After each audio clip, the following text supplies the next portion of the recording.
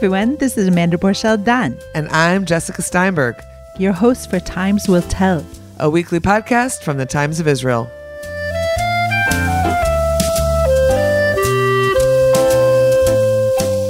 Hello, Times Will Tell listeners. It's Jessica Steinberg, and this week, join me as I speak to Tova Dagan and Yoni Nuriel, two teachers, one of high schoolers, the other of middle schoolers, as they both prepare for Israel's new school year that aims to begin September 1.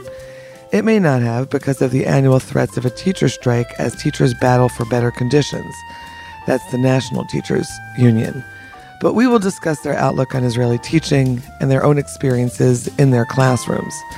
Tova Dagan is a homeroom teacher and English teacher at Keshet, a dual religious and secular school in Jerusalem. Yoni is a homeroom teacher for now 8th graders at Hartman, a religious Orthodox school for boys in Jerusalem, with a dedication to tradition and tolerance. Welcome to Tova Dagan and Yoni Nuriel. Happy to have you with us. So as we said in our introduction, I'm here with Yoni Nuriel and Tova Dagan, two teachers in Jerusalem, and they're going to tell us a little bit about their schools and what they teach and what school looks like in 2022. Yoni, can we get started with you? Tell us a little bit about where you teach, which we've already mentioned is Hartman, the Hartman School, and what you teach and who you teach. So I teach in the Hartman Middle School, the boys' school. This year I'm teaching 8th grade. Last year I taught my same class in 7th grade. I teach a few subjects. I teach Gemara and Chumash, Navi, literature, and a course that Hartman offers called Migdar, gender. We also have Shat Chinuch. There's a special hour where there's no specific subject that's delineated, and whatever happens that week, we talk about, for example, report cards or just an activity that the students come up with or I come up with. Those are the things that I teach. I'm just going to, just for our listeners who might not know those subjects in Hebrew, I'm going to say that you teach Talmud and Torah, Bible, and prophets, which are basically all the books these are all religious subjects because Hartman is a religious school. Tova, how about you? What do you teach and where do you teach? I teach at Keshet School in Jerusalem. Keshet is a school that integrates between secular and religious students, boys and girls, special education and regular education. I am an English teacher for 7th to 12th grade. And for the past 4 years, I was a mechanechet, an educator. But this year, I am only going to be an English teacher, hopefully going on maternity leave this November. And so we decided, the school decided it makes a lot more sense for me to not be a mechanechet, an educator this year. But I've been doing that for the past 4 years. I had one class from 8th, 9th, and 10th grade. Okay. Wow. All right. So you're both very busy during your days. Let's put it that way. Now, Yoni, let's go back to you. Tell us a little bit how long you've been teaching. I happen to know here, full disclosure, by the way, that Yoni is one of my son's homeroom teacher, the teacher who has a lot of influence over his day and his education, and in the best way possible. Let's put it that way. Hopefully not too much influence, yeah. Yeah, no, we still have some influence at home. Yoni, tell us a little bit more about Hartman, what kind of school it is, because Tova did that for us with Keshet. And then let's talk a little bit about how you got into teaching and how long you've been teaching, because you didn't mention that. So Hartman is associated with the Hartman Institute. It was opened up by the Hartman family. So Hartman started out as a high school a few decades ago, and then they opened up a middle school, and they opened up a girls' school. It's a religious school. It's Mamlechti Dati. It is also considered Torani Nisui. It's an sort of, I don't know how to translate it, but experimental school, which means that it has its own specific pilot programs that it tried out a few years ago, and now it's sort of like part of the institution.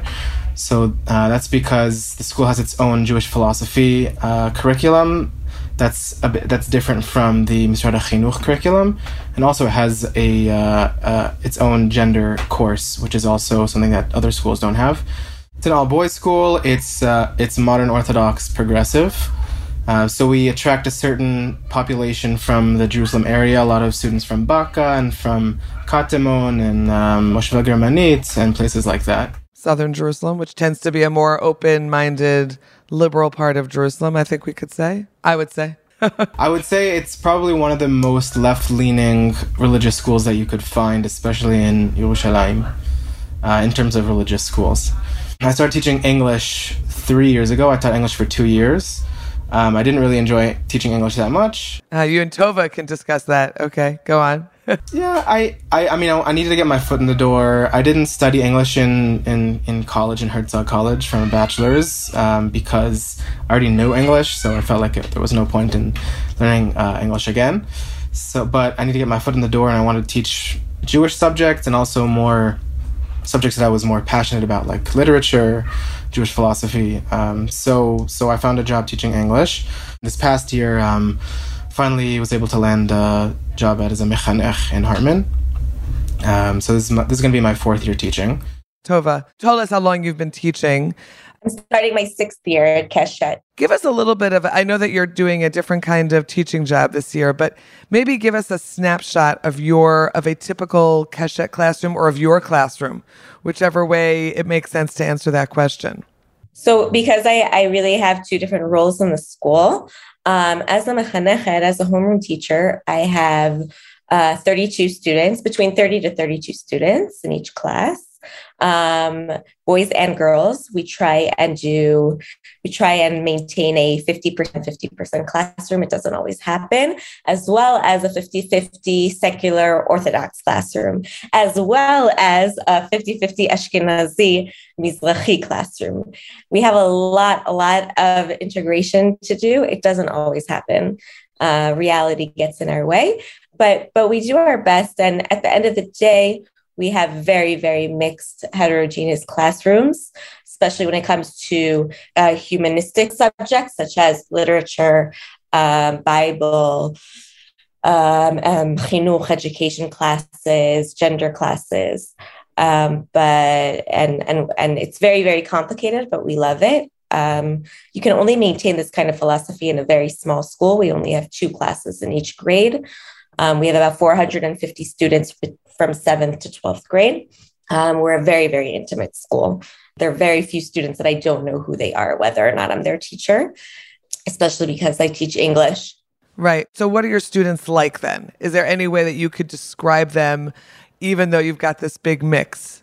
Even so, could you describe what they're like? So what we have liberal secular students from this southern Jerusalem, Baka, German colony. We also have students that come from outside of Jerusalem, Kfar Adumim and Nes Harim mostly, which are settlements that are very progressive, mixed religious and secular wise. We have, and because we are a school that is funded by the Jerusalem municipality, we have to commit to providing education to students that live in the school's area. And the school is in an area that is not secular. It's very, very traditional Masorti, very, very, very Israeli, Mizrahi. So at the end of the day, we have a classroom that is mixed with boys, girls, religious, secular, Ashkenazi background, and Mizrahi background, as in students that their parents are Moroccan, Persian, Kurdish, etc. Okay. And Yoni, what about you? It's coming from that perspective as well. A little bit of a snapshot of your classroom of how many boys, how many now 8th grade boys? Sure, yeah. I have 27 students in my class, which is relatively small for an Israeli classroom. I've taught in the past a classroom of 37 boys, which gets very rowdy and very loud. So, yeah, 27 relative to that is small, and I'm very happy with it. They're mostly the Ashkenazi sort of middle, higher class in the Yerushalayim area. There are some people that don't fit into that category. That's mostly that's the general population. That's the stereotype also of Hartman. Right, very much so. Now, I'm going to ask a question to both of you. So, You've both been teaching before COVID, and now, we're not really post-COVID, but we're getting there perhaps. There's a lot of talk about that kids are different now, especially the ages that you're teaching. These are kids who were in the school system for quite a few years before the pandemic hit. And then they've had all these years of out of school, online, lots of screens. There's a lot of talk about the fact that kids have a harder time focusing in the classroom. I'm curious about what your experience has been, both your experience last year and as you approach this new year, how you're heading into it, knowing what you know from last year and knowing what you know from the last 2.5 years, wherever we are in this pandemic. I'm actually going to start with the advantages that COVID provided. I happen to be a teacher that made lemonade out of lemons. It was a very, very difficult time being a homeroom teacher. There were a lot of hardships, but actually at the end of the day, I found that the harsh reality of being sent home and working on computers provided a lot of learning opportunities, a lot of very interesting challenges that we were able to overcome together. I taught a class from middle of 8th grade till the end of 9th grade, pretty much majorly from home, from Zoom. It was crazy. And it's a crazy age because I have teenagers that are really growing up, in front of the screen. So there are two major camps here. There's the social piece of it, totally problematic. Students need to be with other students. Students need to be face to face. I'm a huge believer in human interaction. You can't replace that. There's no such thing. But learning and education and having them do more individual task-based assignments and really seeing what they can do without pretty much no help. It was a very interesting challenge. And some students really, really came out of it more responsible, more independent, understanding that really their future is dependent on them and how much they do. And the students that weren't able to really accept that they need to be in the major role, really students that we learned that they have learning disabilities, that they have their homes are dysfunctional, they have emotional issues that really came out. So obviously COVID was a very, very difficult time. It wasn't something that any educator, any student would have chosen, to be in. But there were a lot as a person who enjoys, looking from the side and trying to see what came out of it. Very, very interesting things came out of it. I have to say that coming back from COVID, I'm very open with criticism to the Ministry of Education in general. Coming back from COVID, no one addressed the social issues, the understanding that we need to bridge. We need to create an emotional, social, psychological bridge between the time that we had students sitting at home without any supervision, without any social interaction, to the whole, oh, okay, we're back. Everything's great. Not everything is great. Nothing was addressed. I have so much criticism towards that. Extremely frustrated as an educator, as a teacher, as a human being, saying that the idea, and it's kind of a mirror for Israeli attitude of, yeah, beseder, everything will be okay. It'll be fine. No, it won't. And students that were in 7th, 8th, 9th grade during COVID are still dealing with the implications of and consequences of COVID today, 100%. A lot of fallout. We're going to take a quick break. When we return, teacher Yoni Nuriel will tell us about teaching his class as they entered 7th grade last year, post-COVID lockdowns.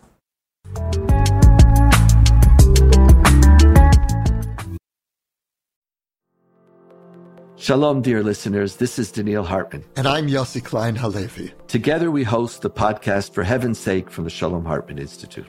These have been some of the most challenging days for me personally, for Israel, and for the Jewish people.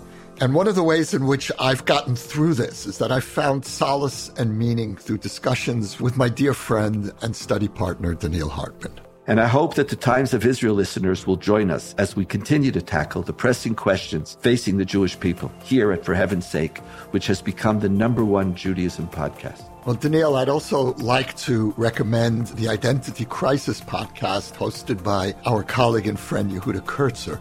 It's a series of fantastic conversations with leading figures in Jewish life, thought, and culture. You know, for decades, the Hartman Institute has been a preeminent destination for Jewish ideas and learning. Now you can access Hartman ideas on these chart-topping podcasts at shalomhartman.org/podcasts or wherever you listen to podcasts. We feel privileged to help guide you through these challenging and even unsettling times. Hey, podcast listeners, as you know, Israeli cooking is taking the world by storm. Now, here's your chance to join in. The Times of Israel is excited to present our new virtual cooking series, B'tei Avon, where expert chefs show you how to make classic and modern Israeli dishes. After you join the Times of Israel community, you'll have the opportunity to ask live questions to a series of well-known chefs such as Susie Fishbein and the Challah Prince. Can't make it to a live session? The workshops are recorded for you to watch at your leisure. TOI community members get exclusive access to all previous recordings and future sessions. To participate, join the Times of Israel community. There's a link to join on our homepage and every single page on the site. Enjoy!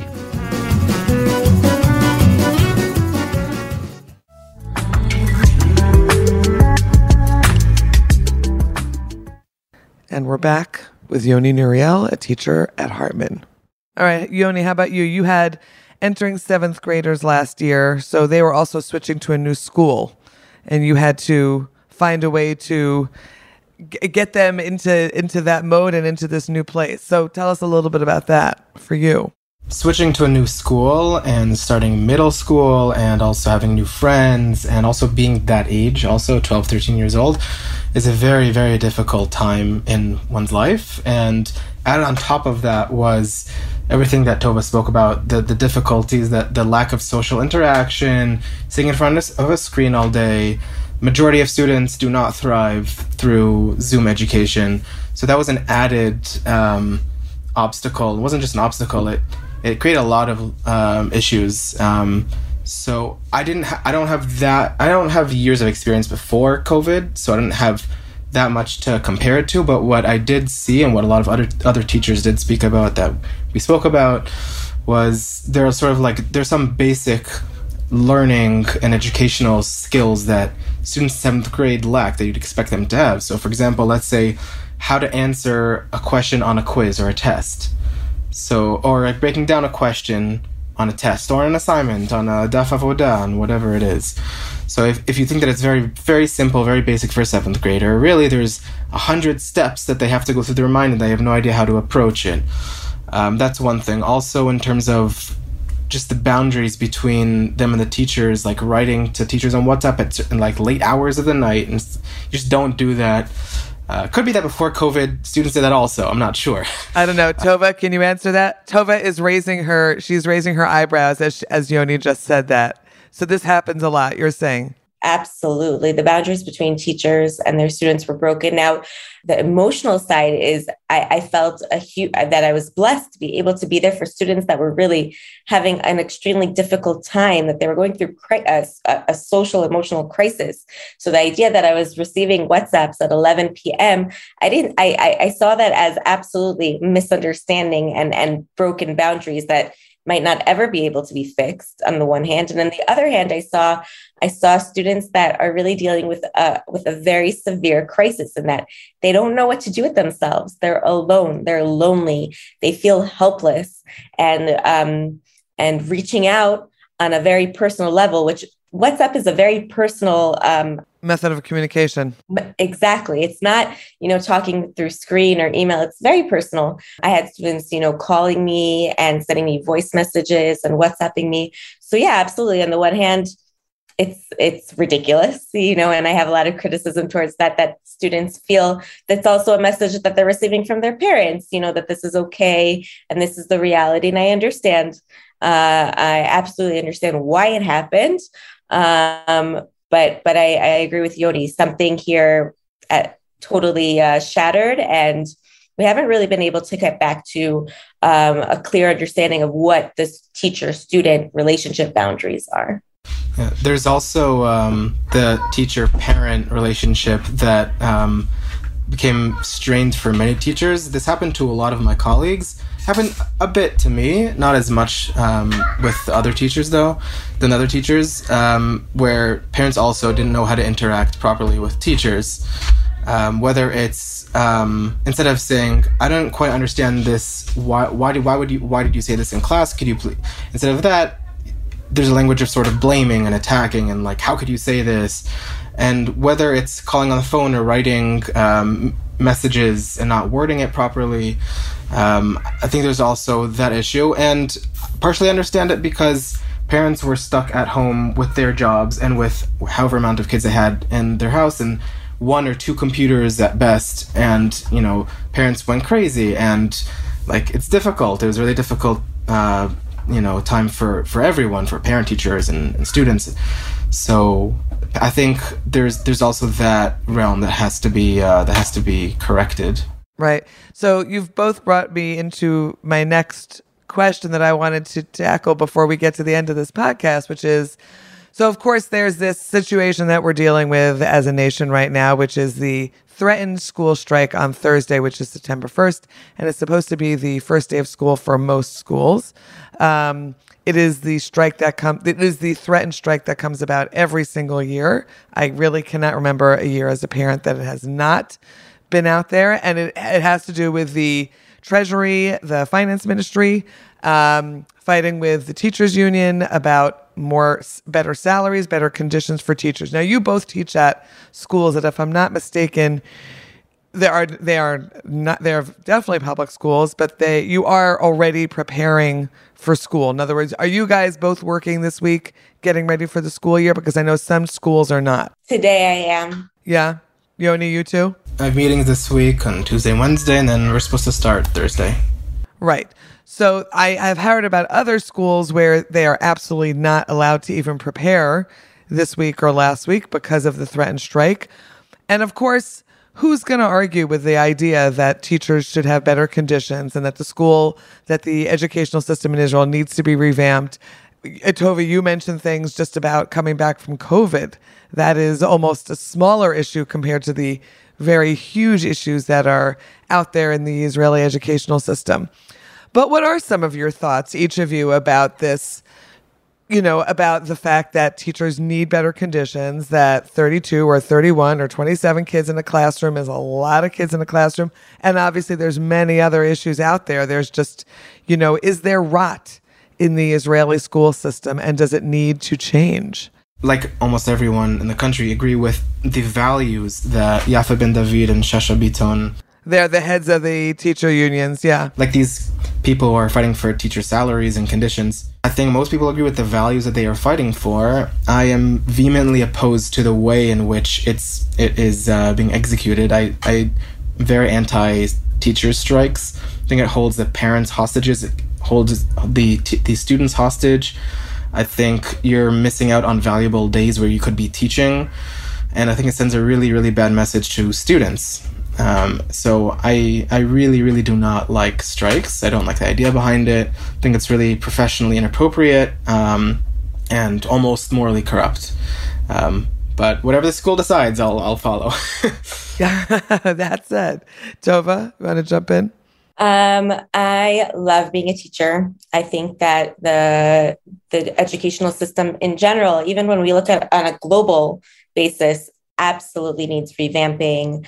We live in a world with startups and amazing inventions, and we've come so far as humans, and education hasn't changed in so many years. And I am a true believer in finding a problem, understanding the problem, and fixing the problem. And it seems to be that we understand the problems that are going on in the educational system. They are clear to us.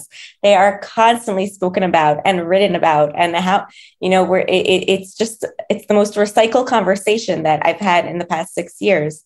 And nothing is changing. Talk, blah, blah, blah. Now, COVID really was a bomb, and totally it came as a surprise to us all.